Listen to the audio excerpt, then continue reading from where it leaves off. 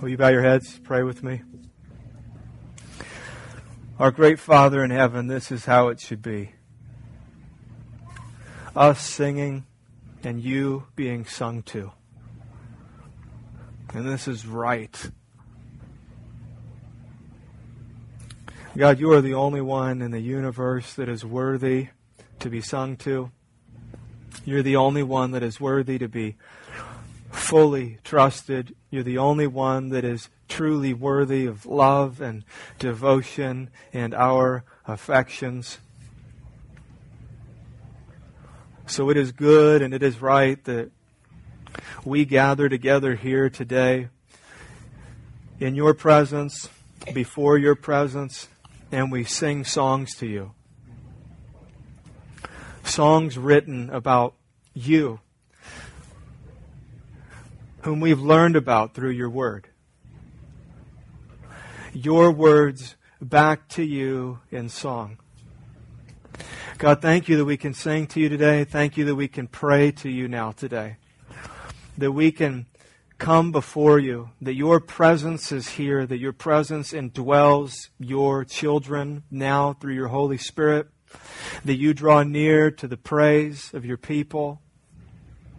God, that there is not a ceiling on our prayers as there should be, but that our words go to your throne of grace, that our words come to your ears and to your heart, that you hear your people.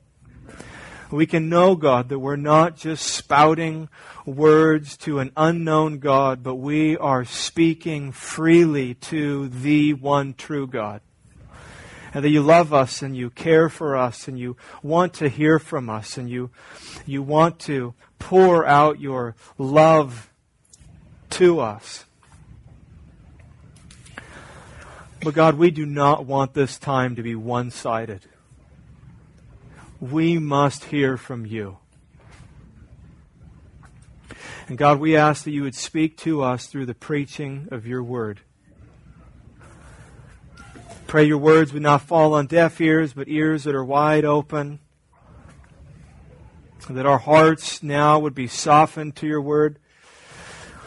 That our minds would be changed. You'd make us spiritually intelligent right now, so that we can understand these spiritual truths. We can accept them as truth. Give us faith, God. Give us faith to believe what it is that we're hearing. Be glorified, God, and do this. Do this so that you would be glorified and we would have joy for your glory and for our good. And we pray this with a lot of confidence. Not because there is anything in us to be confident in, but because we come to you through our great advocate. We come to you through the only mediator we need. We come to you through, and we pray this in the name of your Son, who is God and our Christ, Jesus. Amen. You may be seated, and if you've got kids who you'd like to be in class today, you can take them back to class right now. I'll be preaching this morning from Genesis chapter 18. I'll read that chapter in its entirety in just a couple minutes. First, two quick announcements. One is, would like to ask again if there are some of you who call Veritas your church home and you are not serving yet, and you love our church and you love Jesus and you love kids.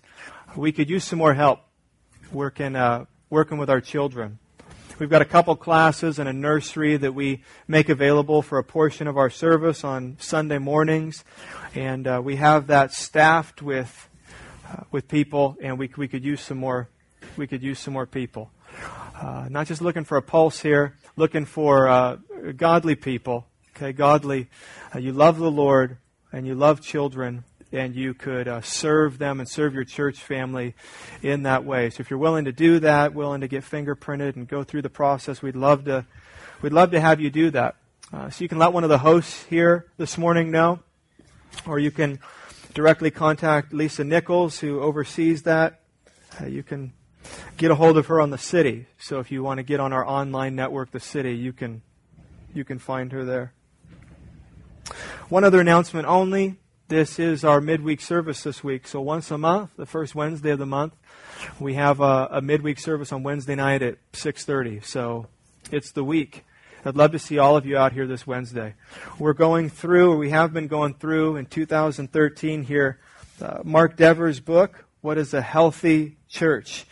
And he points out 9 marks of a healthy church. So we've been going through those one at a time, looking at our church, evaluating ourselves, because our goal obviously is not just to be a self-proclaimed church, but a church that is healthy and true and brings God glory and honor. So this Wednesday at 6:30. It's just about an hour. Kids are welcomed. We don't offer child care, but your kids are welcomed here in with us. And then afterwards we've got some food and some drinks, and stick around and spend some time with each other. So this Wednesday, 6:30, if you're able to come out, that would be great. So I'm going to read the word for the day, Genesis chapter 18. A rough couple chapters here, difficult couple chapters. If you have your Bible, please open up. Do not take my word for it.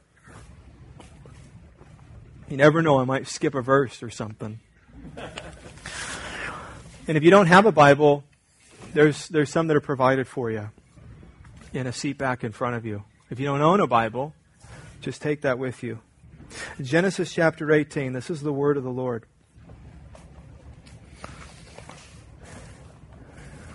And the Lord appeared to him by the oaks of Mamre as he sat at the door of his tent in the heat of the day.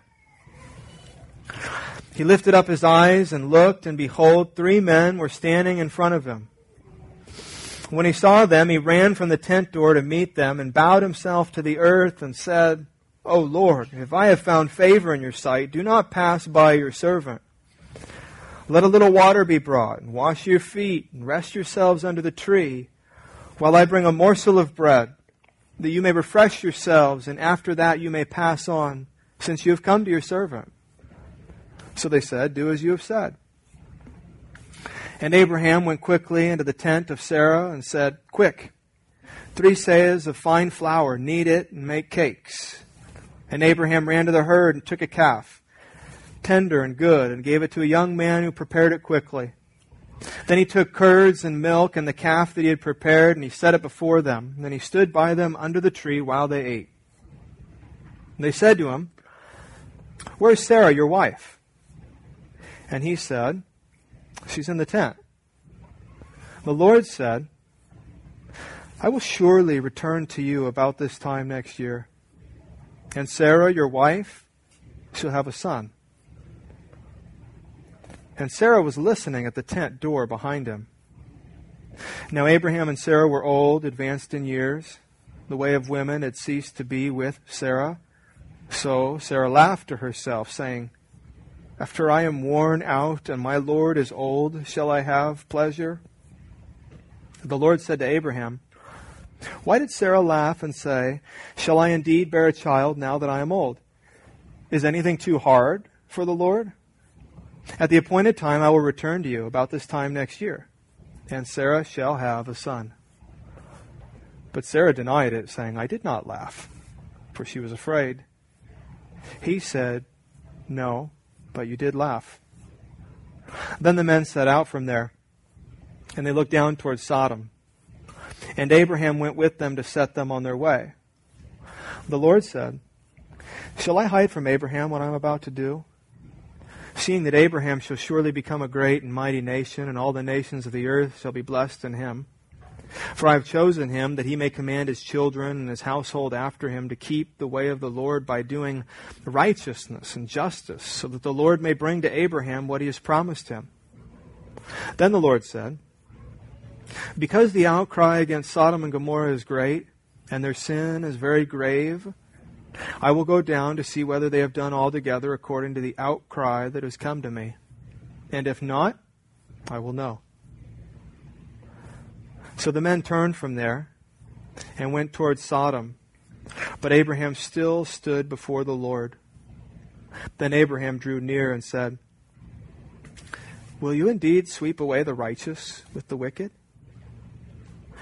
Suppose there are 50 righteous within the city. will you then sweep away the place and not spare it for the 50 righteous who are in it? Far be it from you to do such a thing, to put the righteous to death with the wicked, so that the righteous fare as the wicked? Far be it from you.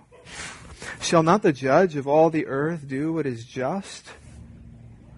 And the Lord said, if I find at Sodom 50 righteous in the city, I will spare the whole place for their sake. Abraham answered and said, behold, I have undertaken to speak to the Lord, I who am but dust and ashes. Suppose 5 of the 50 righteous are lacking. Will you destroy the whole city for lack of 5? And he said, I will not destroy it if I find 45 there. Again he spoke to him and said, suppose 40 are found there. He answered, for the sake of 40 I will not do it. Then he said, oh, let not the Lord be angry, and I will speak. Suppose 30 are found there. He answered, I will not do it if I find 30 there. He said, behold, I have undertaken to speak to the Lord. Suppose 20 are found there. He answered, for the sake of 20 I will not destroy it. Then he said, oh, let not the Lord be angry, and I will speak again but this once. Suppose 10 are found there. He answered, for the sake of 10, I will not destroy it. And the Lord went his way when he had finished speaking to Abraham, and Abraham returned to his place. This is the word of the Lord. We'll divide this up into 2 sections. Spend most of our time in verses 1 through 15 and read about the Lord's dealing with Abraham and his wife Sarah.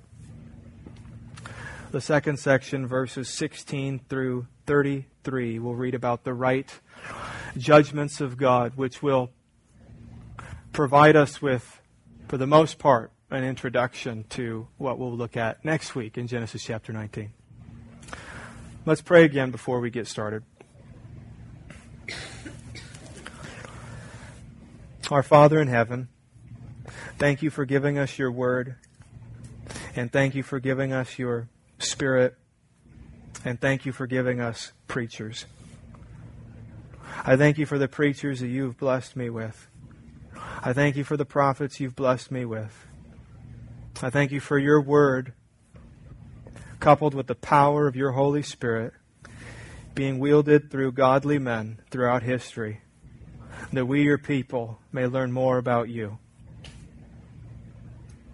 So God, with humility, I stand before you and before your people and ask that I may be a mouthpiece for you, that I may preach well, preach in a way that is sound and true, in a way that is full of right passion and right heat, so that your word would do its work by the power of the Holy Spirit and change your people. You would change your people so that we would become clearer image bearers of you, so that you would be more glorified in this world, and our joy would become more full. We pray this in Jesus' name. Amen. So let's go through Genesis chapter 18 again, much more slowly, a few verses at a time, then we'll have dinner together. Verse 1. And the Lord appeared to him. This is obviously Abraham. And the Lord appeared to him by the oaks of Mamre as he sat at the door of his tent in the heat of the day. So Abraham lives in Mamre, which means fatness. How'd you like to live in a town called Fatness? Now, fatness, when you see fatness in your Bible, it really means also fatness. P-H-A-T-N-E-S-S. Because at this time if one was fat, F-A-T, they were fat, P-H-A-T, in that they were wealthy. They were rich.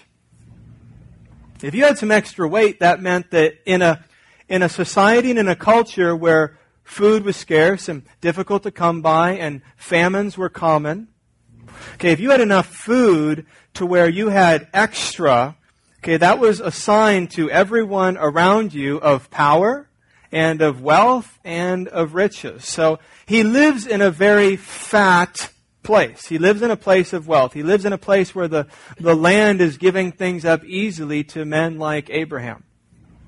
Okay, this is where he is. And the time of day, it says that something happens to him here. The Lord appears to him, and he comes to him in the heat of the day.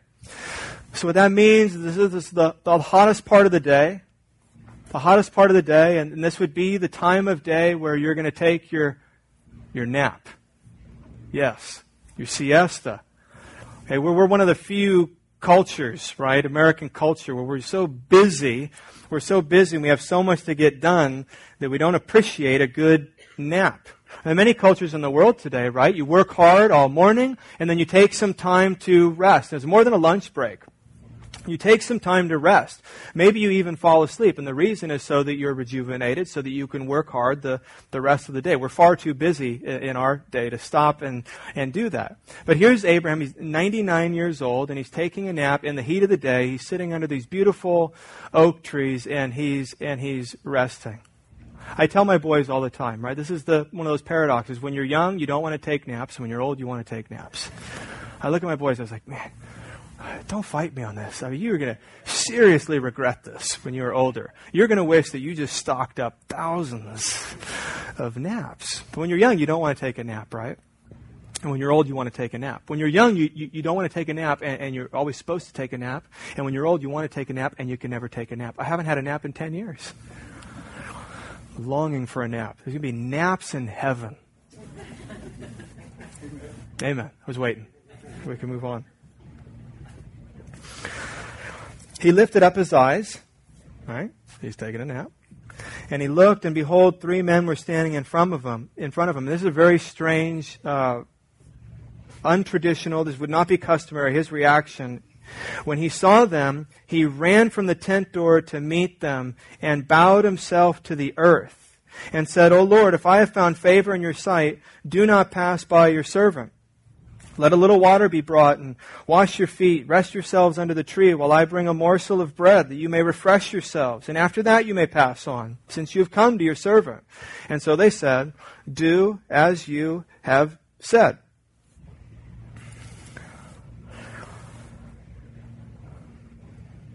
Abraham is old. He's wealthy. Got some power. The custom would have been for these men who are visiting to run to Abraham or to bow at Abraham's feet, especially because they're on his turf. They're coming to his home. So when visitors would come by, the custom would be that you would approach the man of the house, and you would, as a sign of humility, you would bow down before him. So we're learning that there's something very special about these visitors, evidently something that Abraham sees that causes him to react in a very special way. He runs out. Now he runs out. He's 99. He runs out. That's a big deal right there. He runs out, and what does he do? He bows down before them. So there's something very special about these men. And what does he call one of them? He calls one of them Lord. He calls one of them Lord, which means master. It's the same thing that Sarah calls her husband Abraham. She calls him Lord. Now, as you look through this passage, you see the word Lord all over the place describing this individual, but what you actually have are 2 different Hebrew words. Now, if you have an English Standard Version, the way it tips you off to that is sometimes you'll see the word Lord here, and it'll be capital L and then lowercase O-R-D, right? That's what you see in verse 3, and that's what Abraham says. He says, Master. But then when you read Moses' description of this individual in verse 1 and 13 and 17 and 19, you see capital L, capital O, capital R, capital D. So what the author is telling us here is that Moses sees this man and calls him Lord and calls him Master. And then Moses, who's writing, describes this individual as the Lord, as Yahweh, Jehovah, which is the word that's used over 6,000 times in your Old Testament. It's the word for God. So what we have here is God incarnate, showing up to have lunch with Abraham. That is a big deal. God incarnate. So this is God in the flesh. Now, God is three persons, right? One God in three persons. God the Father, God the Son, God the Holy Spirit. And only one of those persons manifests himself in the flesh and incarnates himself, and that is God the Father, God the Son, or God the Holy Spirit. It is God the Son. Now, God the Son, who has eternally existed, will enter into human history, right, in Jesus Christ, right? Some of you heard that is God with skin on. Jesus Christ will come in the flesh. But what you also have in the Old Testament is that's not the first time that God shows up incarnate. That's not the first time that God the Son comes down and ministers to His people. And this would be an example. So this is the Lord Jesus coming to Abraham's house. How does Abraham respond? The way you should if Jesus comes to your house. You should invite him in for dinner. So if that happens, that won't, but you should invite him in for dinner. Some of you gals would not. He can't come in the house now. The house is a mess. There's nothing in the fridge. I mean, this is Jesus. I'm afraid he can't come in. No. You invite Jesus in for dinner. So this is what Abraham does. And what does he say? He says, listen, 4 things that he wants to do. He says, I want to wash your feet. I want to wash your feet.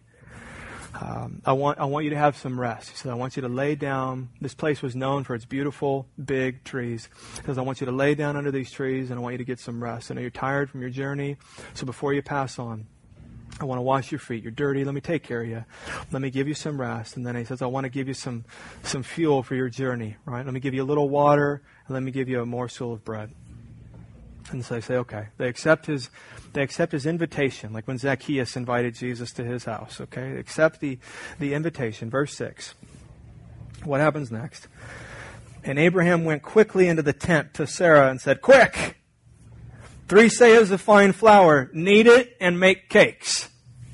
This verse struck me as humorous. I think Abraham is a typical guy here. He extends an invitation and then he tells his wife. Some of you men who have not been married long enough have not learned yet that you do not do this. I used to do this and make big plans, and then tell Kristen what these big plans were. That did not always go over so well, rightfully so. So this is what Abraham does. But these are not just any guests.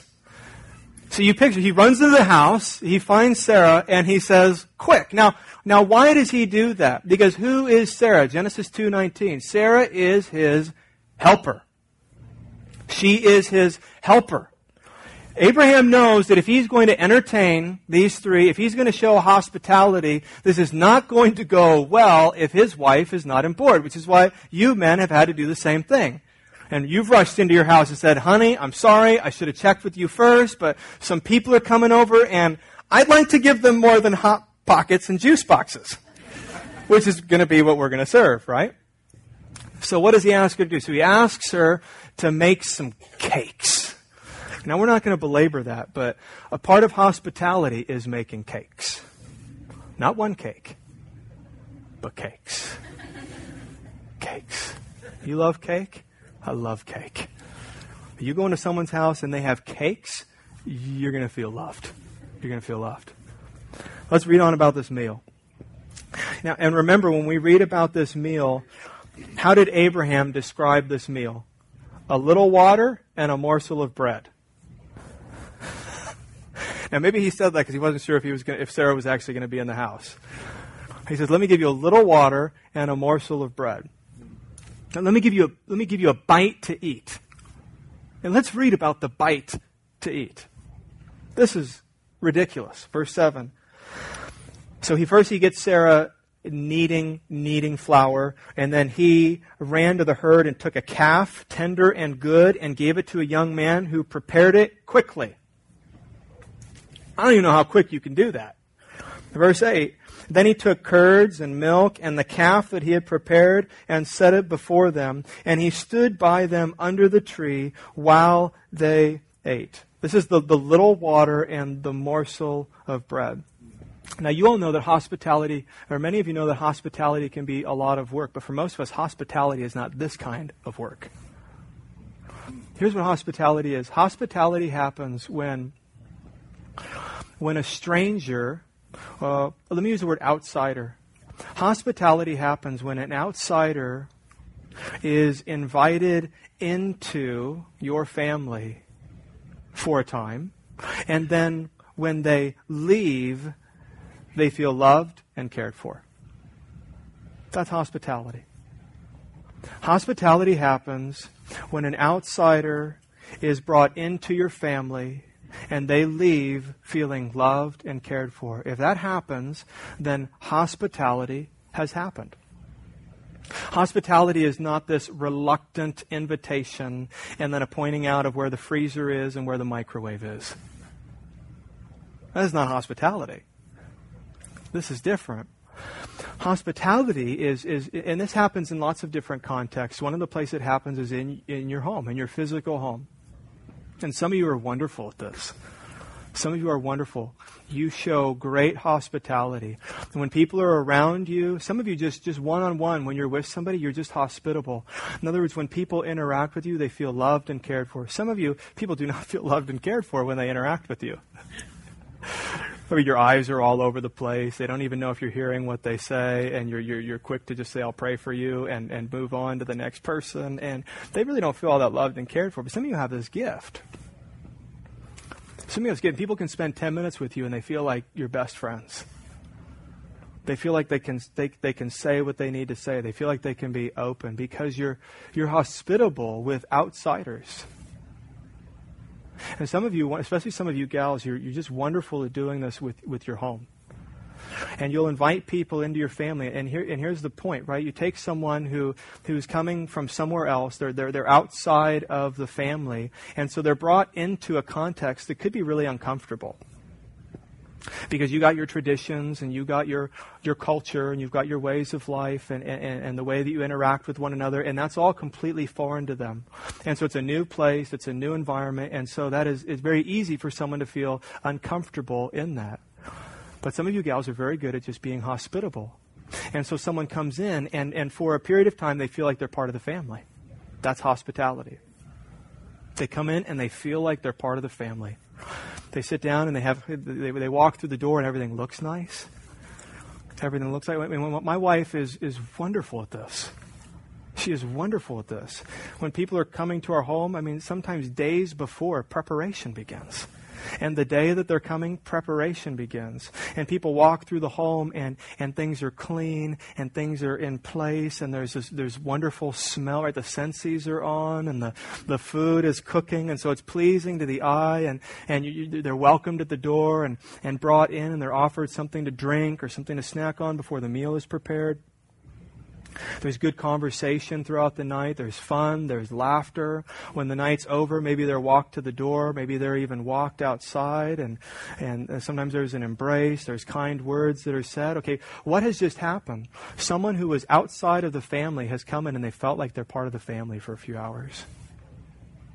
Now, one of the reasons that is so crucial and so important, and to look at the example of Abraham and Sarah, is because we live in a culture with so many messed up families.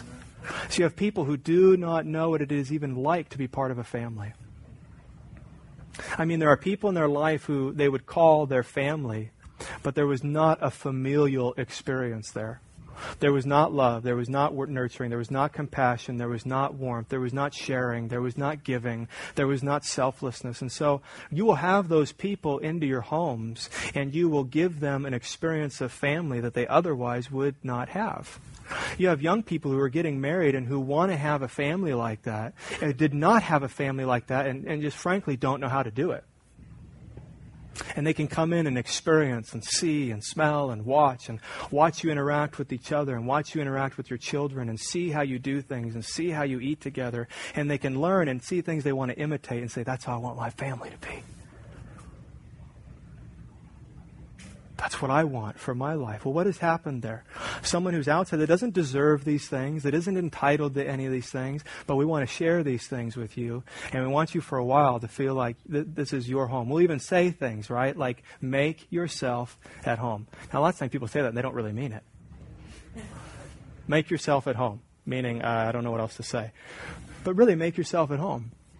Here's food, here's drink. If you need something, please let me know. The bathroom's right down there. Would you like to go out and visit the animals? You know, these are things that we say. Things like that. This also happens in the context of a church, doesn't it? As a church, we show hospitality. Because what are we fundamentally? What are we as a church in terms of our relationships with one another? We're a family. We're a family. We are brothers and sisters. That's not a metaphor. There's nothing you're sort of like, just think of brothers and sisters. That's what you know. We're brothers and sisters. Blood brothers, blood sisters, united by the blood of Christ. And we all have the same, so we all were all over the place, right? And there was a good father, and he found all of us as orphans, and he adopted us into his family as his sons and daughters. So God the Father is over this house, the church, and we are family. We are brothers and sisters. And so what inevitably happens over time? Well, God's not done adopting kids. He keeps adopting more kids. And he doesn't ask you, like, are you okay with me adopting this one? He does not do that. He just adopts them and brings them in. And so what happens is the family is always growing. And new people are coming in. When those new people first come in, they are outsiders.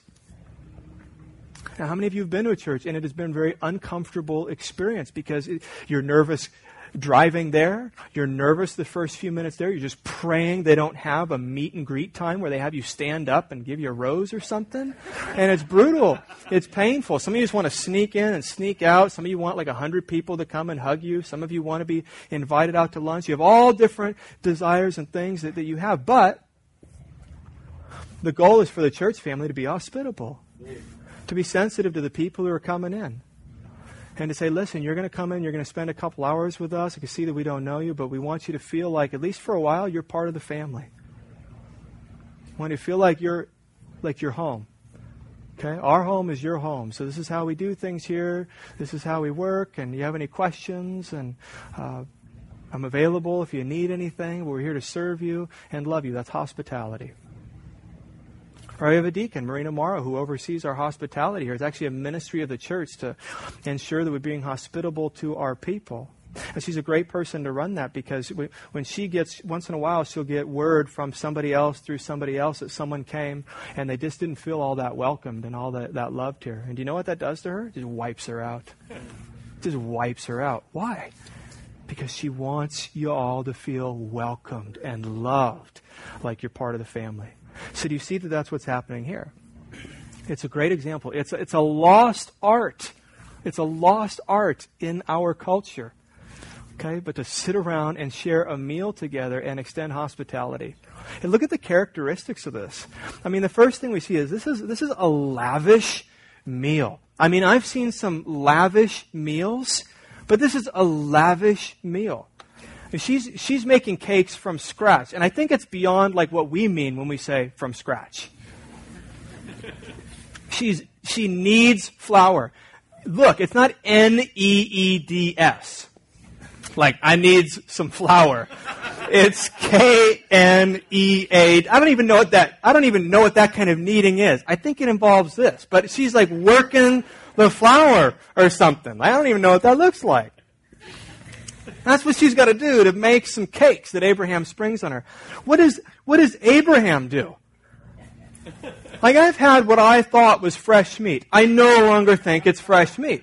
This is how barbecue is to be done. We're going to move toward this. I've got a couple goats. I'm eyeing them. Just kidding. What does he do? I mean, it wasn't, if you're coming over to my house and we're going to have a barbecue, okay, what I'm going to do is I'm going to drive down to Rayleigh's and I'm going to get us some fresh meat that's wrapped in cellophane. Abraham goes out and he starts poking cows. That's what it says. He found one that was tender. I mean, I guess that's what you do. He goes out and starts poking cows, and he picks a cow. And he looks at his chief butcher and says, I want him for dinner. And the man quickly prepares this cow. I mean, and then he hands him steaks.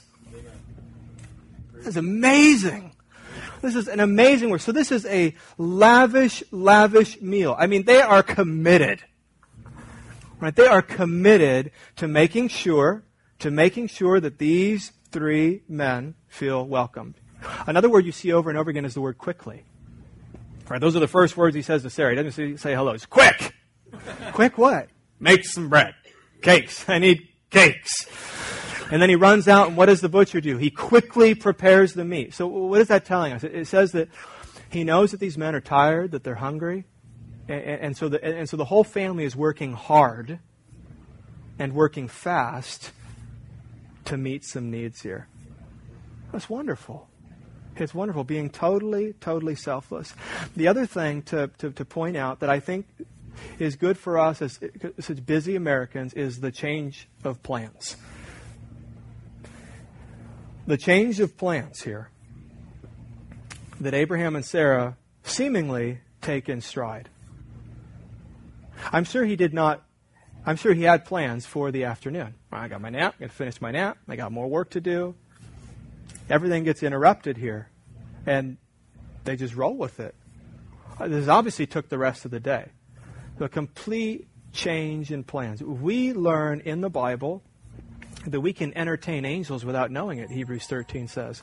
And literally, this is what Abraham does here. He ends up entertaining angels. We also know that we can show hospitality to Jesus without knowing it, Matthew chapter 25. What the Bible means by that is not that Jesus is putting on a disguise and he's showing up at your house. What it means is that God is in control of everything. God is in control of everything. And so circumstances that come your way and people that come your way, God is sending them. God is sending them. See, we like our plans. Some of you don't, but for those of you who struggle with this and who a deviation from the plan is almost sinful. Remember, like me, you have your calendar, you got your iCal, and you've got everything entered in, and interruptions can be difficult to handle. I'll have interruptions, and I'll, on the spot, enter them into my calendar just to cope. But we need to see them as divine interruptions. Divine interruptions, because who is sovereign and who is Lord over everything? Now, if you have that mindset, if you have that understanding that I've got my plans today, but the Lord's going to direct my steps. I've got my plans today, but God is in control, and He may have a completely different plan for me. And so He's going to bring circumstances that I'm not going to be ready for. And He's maybe even going to bring people into my life that I'm not going to be ready for, but this is His providence. And it is for my good. And I need to respond to them in a godly way and not dismiss them.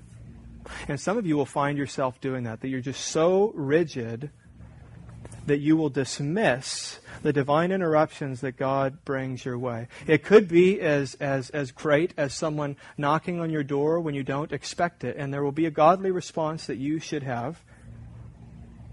And it may be as simple as a toddler tugging on your shirt while you're trying to get something done.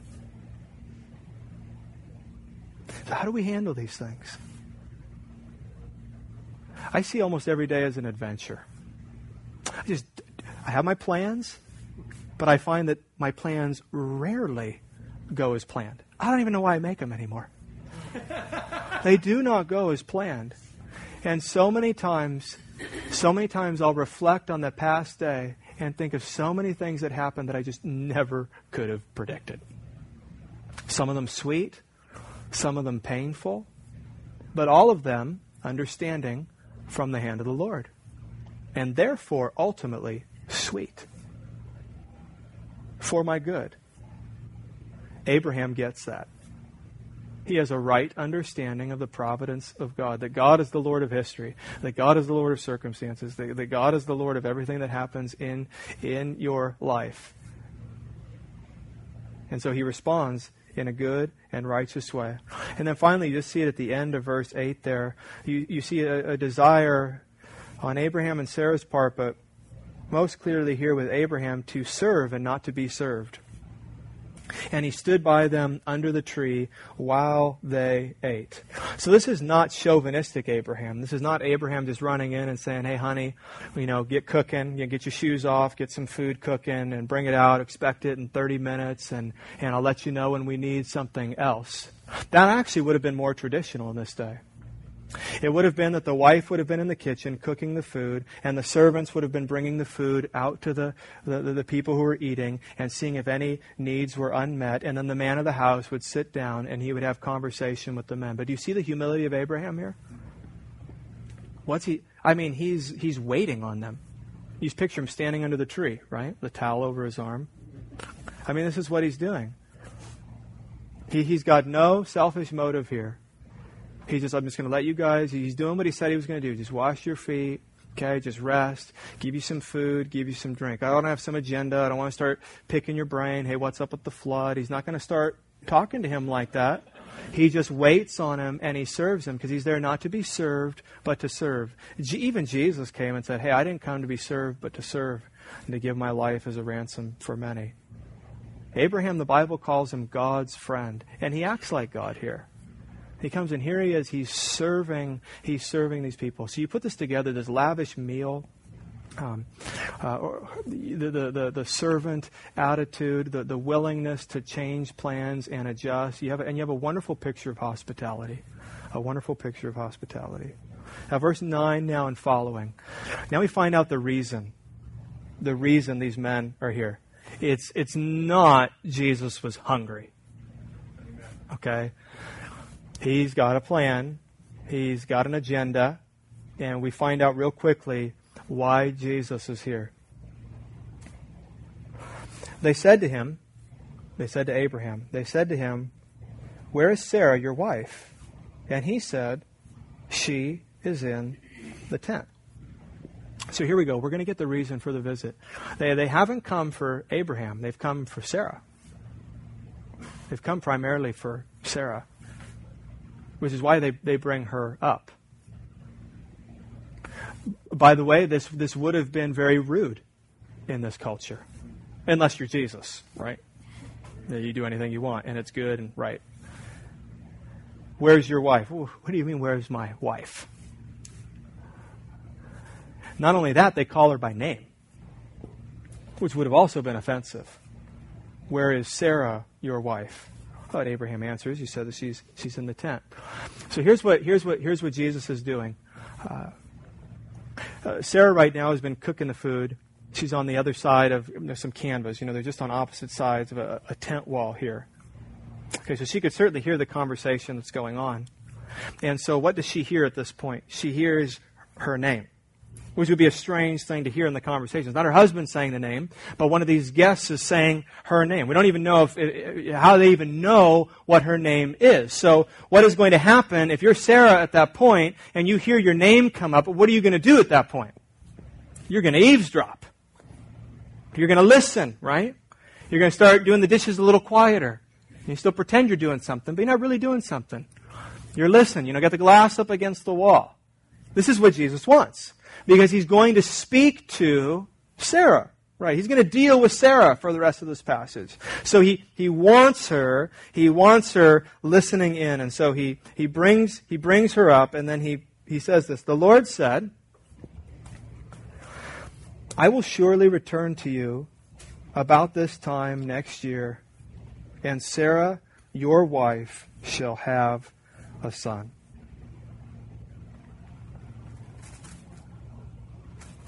I will surely return to you about this time next year, and Sarah, your wife, shall have a son. And Sarah was listening at the tent door behind him. Of course, right? But how does she respond? Now, Abraham and Sarah were old, advanced in years. the way of women had ceased to be with Sarah. So Sarah laughed to herself, saying, after I am worn out and my Lord is old, shall I have pleasure? She doesn't believe it.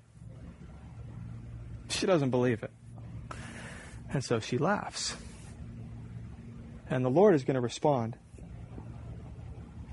The Lord said to Abraham,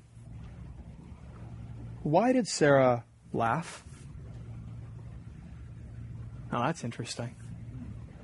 That's interesting. So the Lord comes in, he says, okay, he's looking at Abraham. Okay, he knows Sarah can hear what he's saying. And he says, listen, I'm going to come back a year from now, and your wife's going to have a baby boy. Now, why is that significant?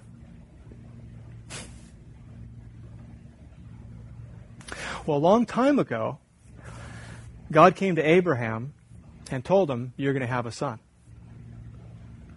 And then he's been reminding Abraham of that promise over the years, because how many years have gone by since that promise was originally given? Almost 30. Almost 30. And so God keeps coming to Abraham and reassuring him, saying, listen, I'm going to keep my promise. I'm going to keep my promise. My word is my bond. Just trust me. Be faithful. I will be faithful. And he reminds him over and over and over again that I'm going to keep my promise. But 30 years is a long time. Some of you know what it's like to have promises of God and to struggle to believe that God is going to keep those promises. It's hard to wait on the Lord. Have you waited 30 years? Have you waited 30 years? Now, all of God's reassurance up until this point has been directly to Abraham and indirectly to Sarah, right? He's never appeared to Sarah. It's always when Abraham is out, and he comes to Abraham, and then Abraham surely comes home and tells his wife what the Lord said, but the assurance is coming from the Lord indirectly to Sarah through Abraham. So what is the meaning of this visit? What is the Lord Jesus coming to do? He's coming to directly assure Sarah that he's going to keep his promise and tell her that a year from now you're going to have a son. And when she first hears it, she cannot believe it, and so she laughs. But how does it say that she laughed? To herself. She laughed to herself. So Abraham doesn't know that she laughed. And Sarah doesn't know that anyone else knows that she laughed, because she laughed to herself. That's why you laugh to yourself. You laugh to yourself because you don't want people to know that you're laughing, right? You know what that looks like. It's just I'm trying to hold it back. I don't want to let this out. For some of you, it's not even that. Because sometimes you can't even let it out that far. You're having a conversation with somebody, they say something, they do something, and inside, you just start cracking up. But it would be very inappropriate for you to even do one of these. So your lip is bleeding now, right? And you're just trying as hard as you can, but you're laughing to yourself. And the whole reason of laughing to yourself is so no one else knows what's going on. How does the Lord respond to her? First, he says this. Why did Sarah laugh? Oh, we're dealing with someone special here, aren't we? Have your Sarah, you're freaking out. Because she laughed to herself. It wasn't out loud. And so here she is still listening, and she cracks up. And then she hears the Lord say, hey, why'd your wife just laugh? And Abraham's like, I didn't hear anything. And the Lord's like, I did. I'm omniscient. I have really good hearing. So why did she laugh, he says, and say, shall I indeed bear a child now that I am old? Now here's what he says. He says, is anything too hard for the Lord? At the appointed time, I will return to you about this time next year, and Sarah shall have a son. This is a rhetorical question. He's not looking for an answer. He's making a statement. Is anything too hard for the Lord? No. No is what he's saying. But she's not believing it. What does she say? It's a funny description of herself and her husband. After I am worn out. I am worn out, and my Lord is old. Not old, like old. He's 99. 99. I'm 89 years old, and we're going to chase a toddler around? So there's the physical aspect here. How is this even? This is ridiculous. This is ridiculous. Well, the promise came 30 years ago. 30 years ago. Here's what I want you to see what the Lord is doing. That the Lord understands our frame. Psalm 103 says He knows that we are but dust. And He comes and He gives words to us that we need. And words that are meaningful. And words that are precious. And words that are tender. That we need to hear. He understands that we're going to struggle. He understands that we're going to have doubts. He understands there's going to be remaining sin. He understands the despair. He understands the discouragement. And He's not a God who just delights to sit back and watch us squirm. He's a God who comes tenderly to His people and reassures them through words that He's going to keep His promises. So here you have Sarah. 30 years ago, her husband comes home and says, listen, we're going to have a baby. 15 years go by, there's no baby. What does she do? She sins grievously against the Lord. She finagles. She figures out a way to get her husband a son because she does not believe that God is going to open her womb. After she does this, she's stricken with despair. She knows she's sinned grievously against the Lord. And then her husband is reminded again that no, she's going to have a son. But now another 13 years go by and still no son. So is anything too hard for the Lord? There's the how could God come and as an 89-year-old woman make me physically have a child? And then there's the is anything too hard for the Lord? How could the Lord forgive me? How could the Lord overlook my sin? I've squandered His plan. I've squandered His promises. How could the Lord want me? It's impossible. How could He possibly come for me? So the Lord says, why are you laughing? And then he obviously speaks to her doubt. Right? He says, is anything impossible for the Lord? Is anything too hard for the Lord? Do you see the pattern there? So He makes His promise. He says, I'm going to come back in a year and she's going to have a baby. And then she laughs.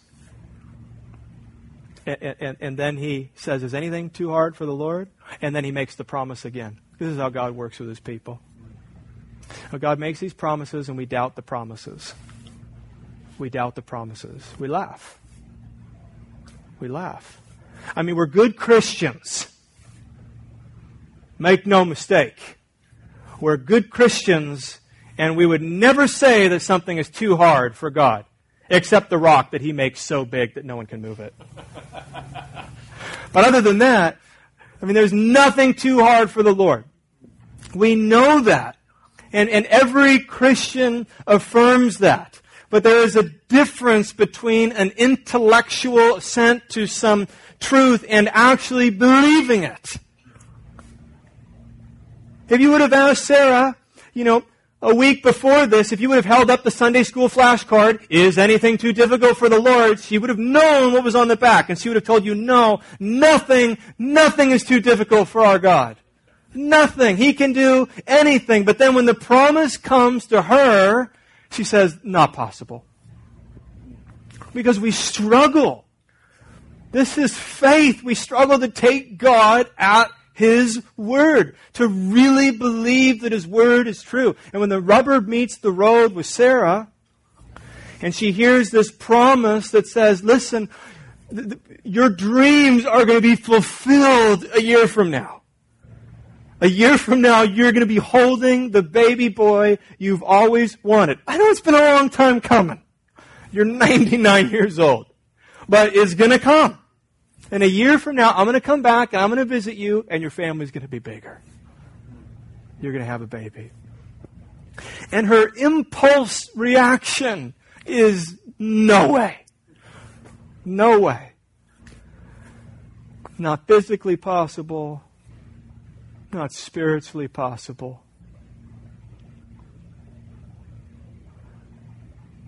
Why would I receive this gift?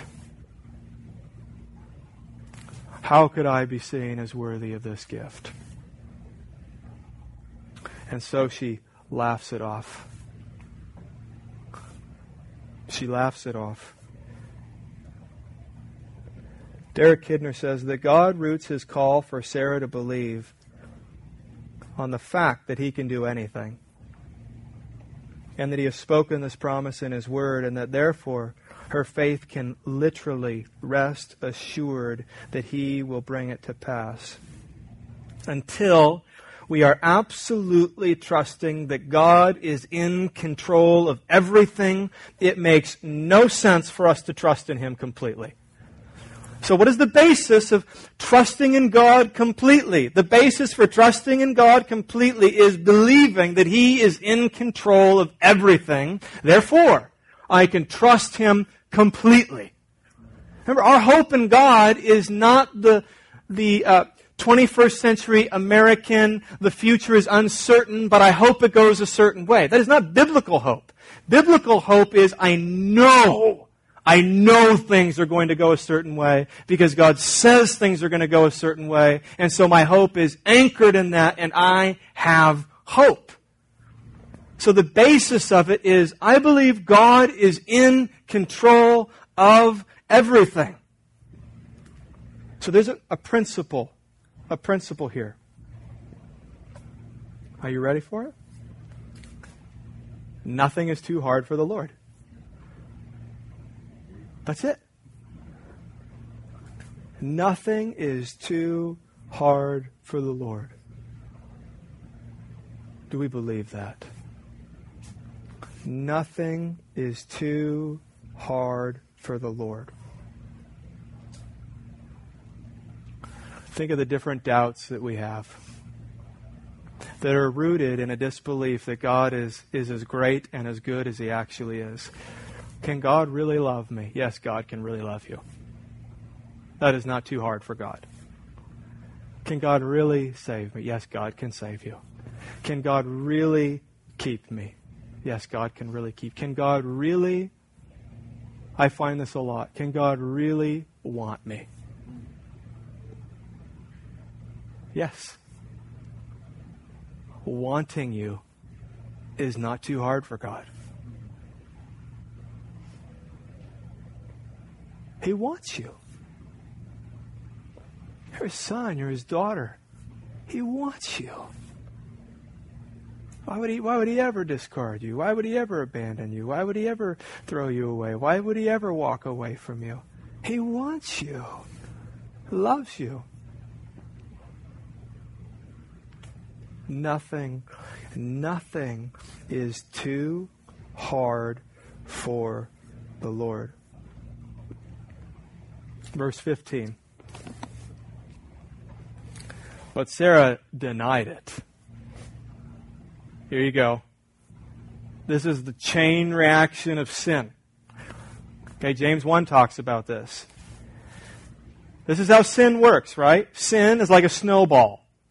And if you don't stop it, you don't mortify it, you don't confess it, you don't turn from it, you don't repent from it, it doesn't just go away. It does not just go away. You have to deal with sin. And if you don't deal with sin, and if you don't fight sin, it will not just go away. It may go dormant and then open a can at some point. This is not how sin works. It must be dealt with.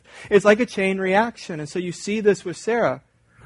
First, she doesn't believe, then she laughs, and now she lies.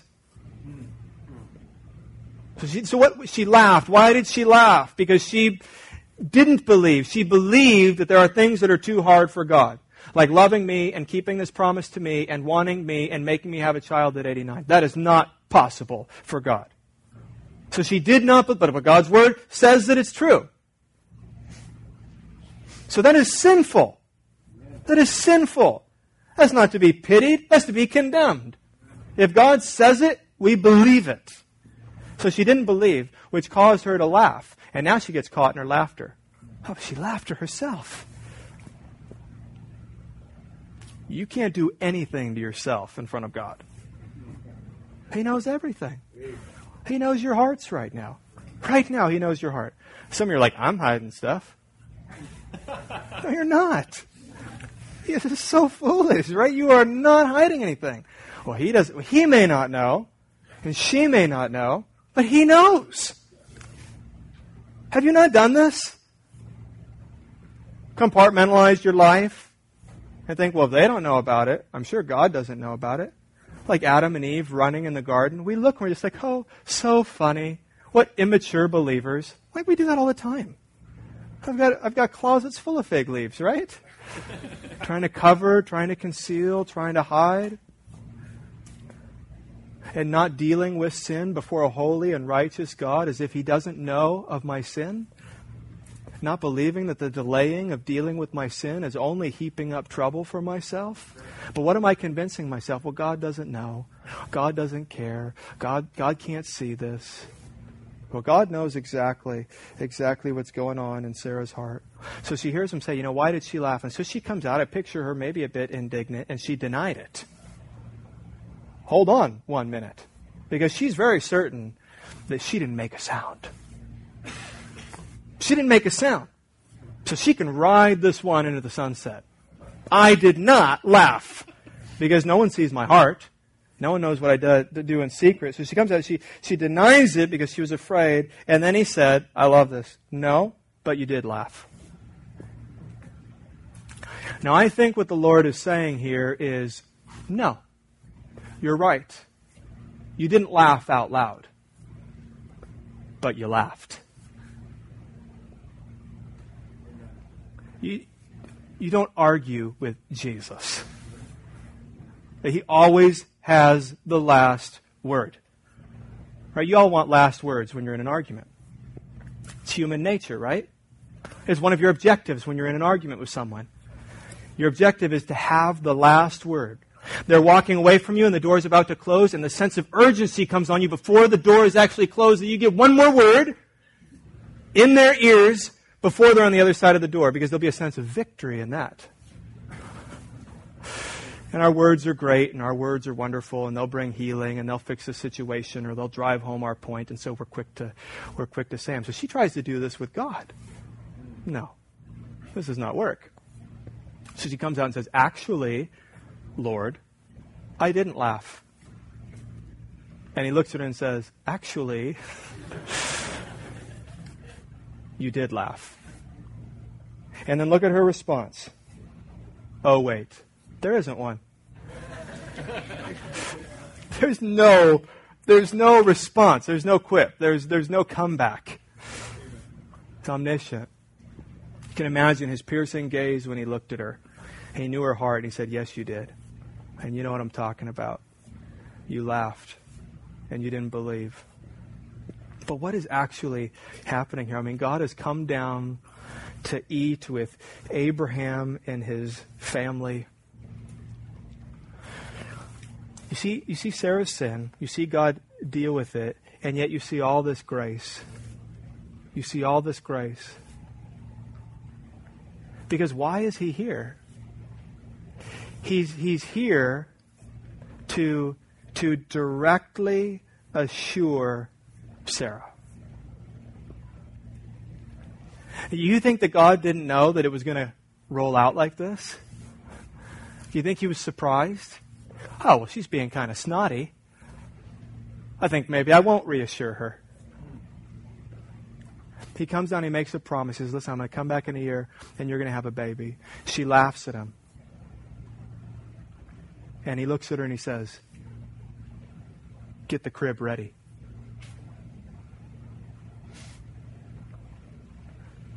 Now those words would, when she knew who she was dealing with, now you see the whole point of this visit. And the melting of her heart. We know that he was effective in assuring her, because Hebrews 11:11 says, by faith Sarah herself received power to conceive, even when she was past the age, since she considered him faithful who had promised. Why? What changed? It was this right here. It was this point. It was the Lord coming down to have lunch with her. To have lunch with her. To reassure her, knowing her frame, knowing that she is but dust. And I know the promises come indirectly. I know you've sinned grievously. I know it's been 30 years, but friends, this is our God. And he comes down and sits down and has lunch with her and says, listen, you can get the room ready. Get the blue paint out.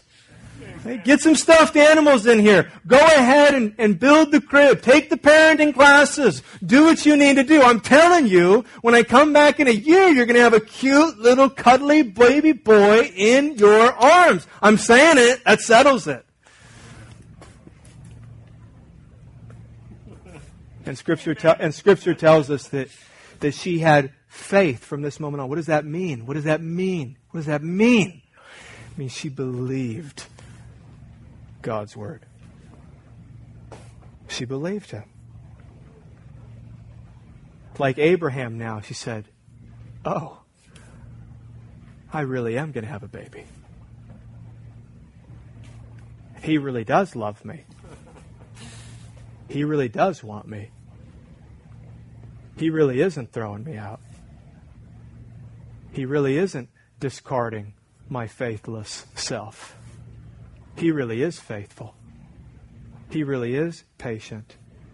He really is kind. I'll close with just a couple thoughts. We'll save the next section for next week, but let me speak specifically to those of you who are husbands, thinking about Abraham and Sarah. Husbands, know that your wives are in good hands. Your wives are in good hands. Because you see what God has done. And husbands, this is what you are. This is what Abraham was. You are an instrument of God's love and grace to your wife. You're an instrument of God's love and grace to your wife. But that's it. That's a big deal.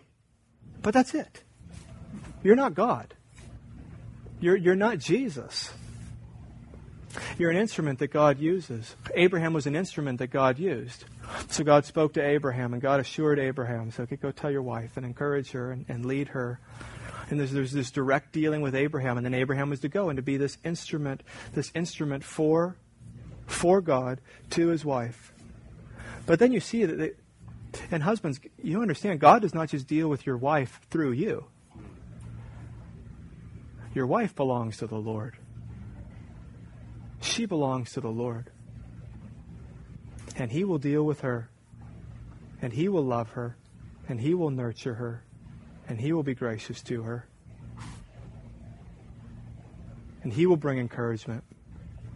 And He will remind her of His promises.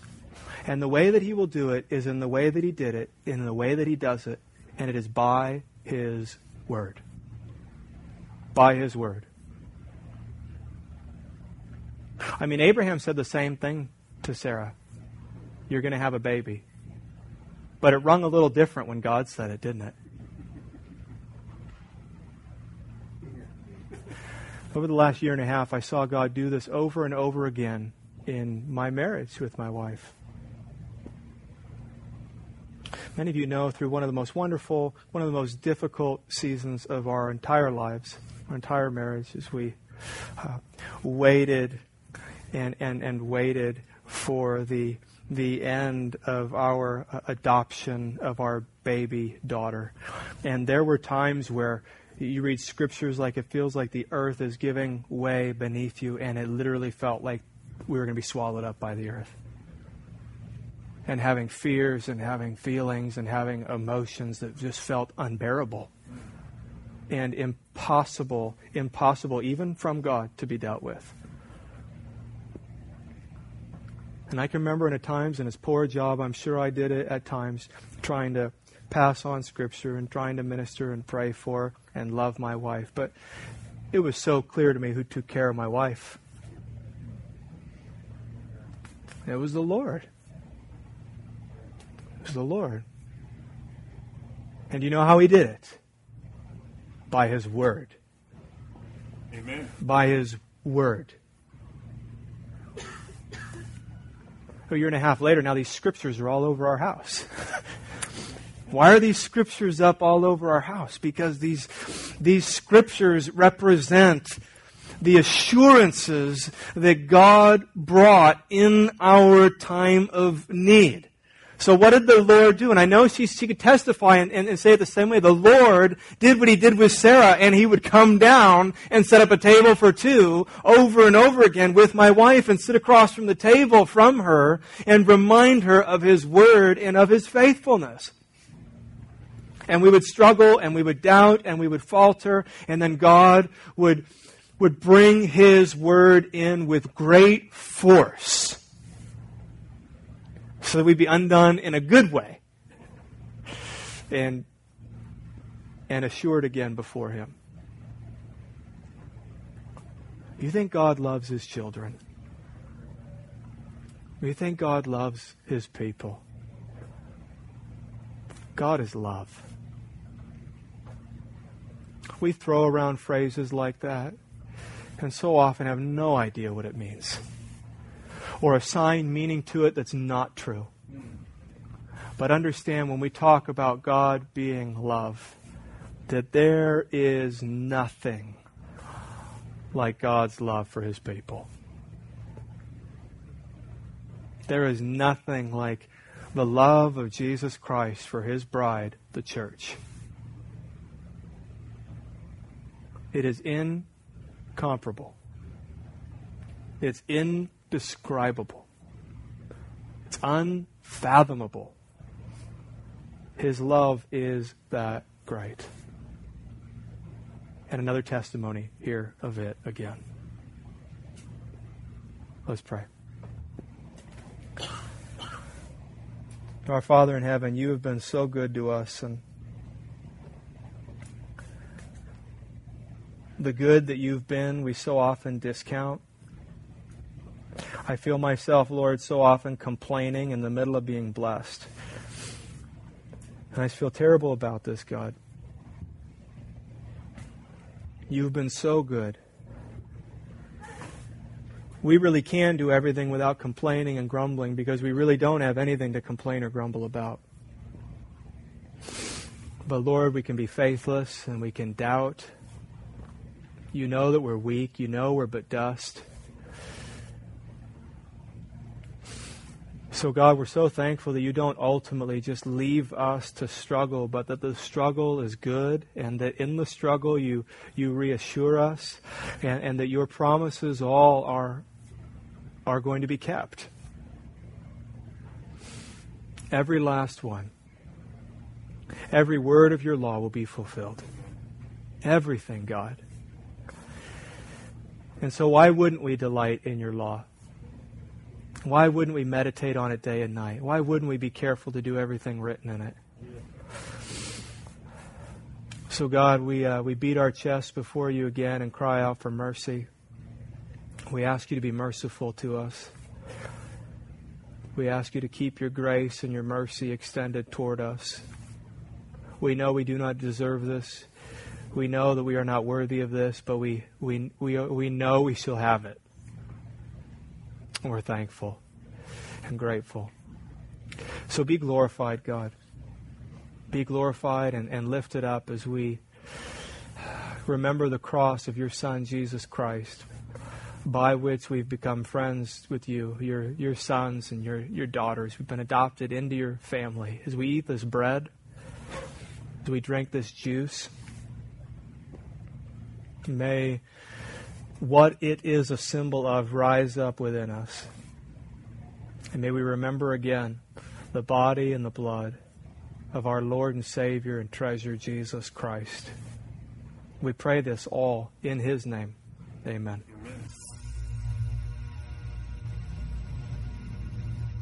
Thank you for listening to this free audio podcast by Veritas Church. For more audio and video, please visit veritas-truth.com.